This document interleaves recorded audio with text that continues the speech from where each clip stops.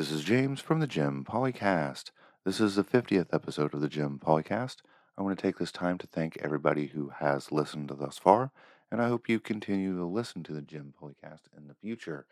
I want to get better and improve, and it definitely helps when I have listeners. So, thank you everyone for listening. I want to get into the topic of this episode, which is going to be goals over promises. This pertains to elected officials and their campaigns running on goals rather than promises. These goals allow more uh, achievable language, more realistic language within campaigns. I think this will go a long way to restore trust in our government because campaign promises um, do not give any leeway for failure. And when a politician fails, they're then considered a liar, which doesn't do well for them and it doesn't do well for our government because voters then think that their representative is a liar and that anybody who goes to represent them is probably a liar as well, and they shouldn't even participate. What's the point? If everybody's going to lie to me and get in there and not get anything done, why should I vote? And if we shift away from the promises, which do not give any leeway for failure, and we move to goals, which does give leeway to failure or leeway for failure, we'll have more realistic expectations for our government and for our elected officials. This will go a long way in restoring trust. We don't want our politicians to fail. We want them to achieve all of the platforms and goals that they ran on.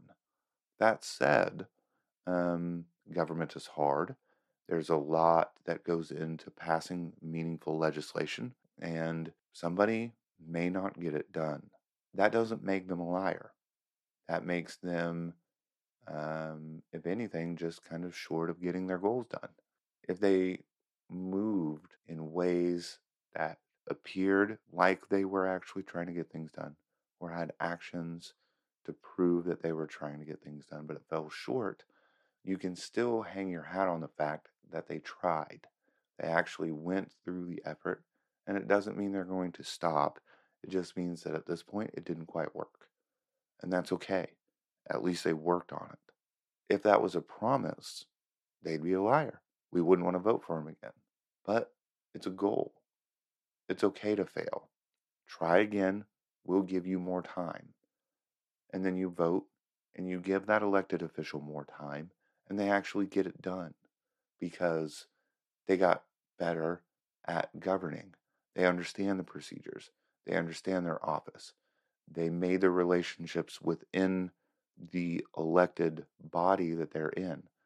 Um, they did what was necessary to achieve their goals, and we did all of that because we had realistic expectations for that person.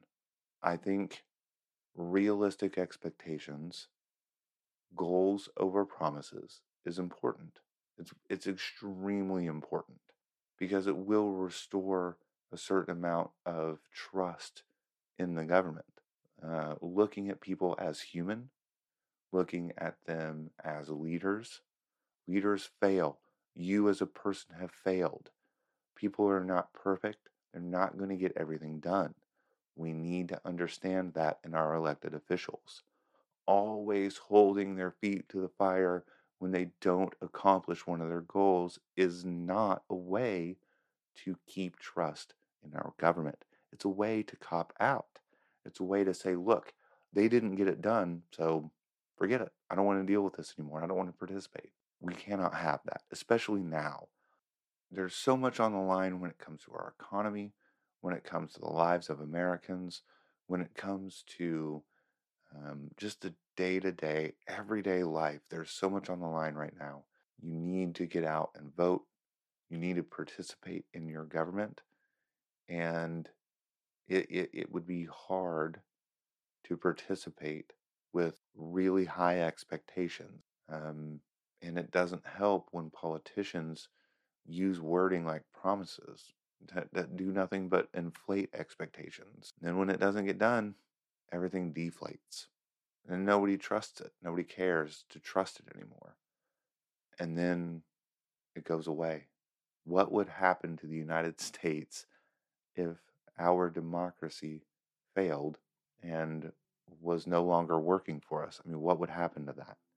I don't want to know. That's not something I want to live with. I want to have our democracy lasting forever, forever, and for as long as it is possible to last.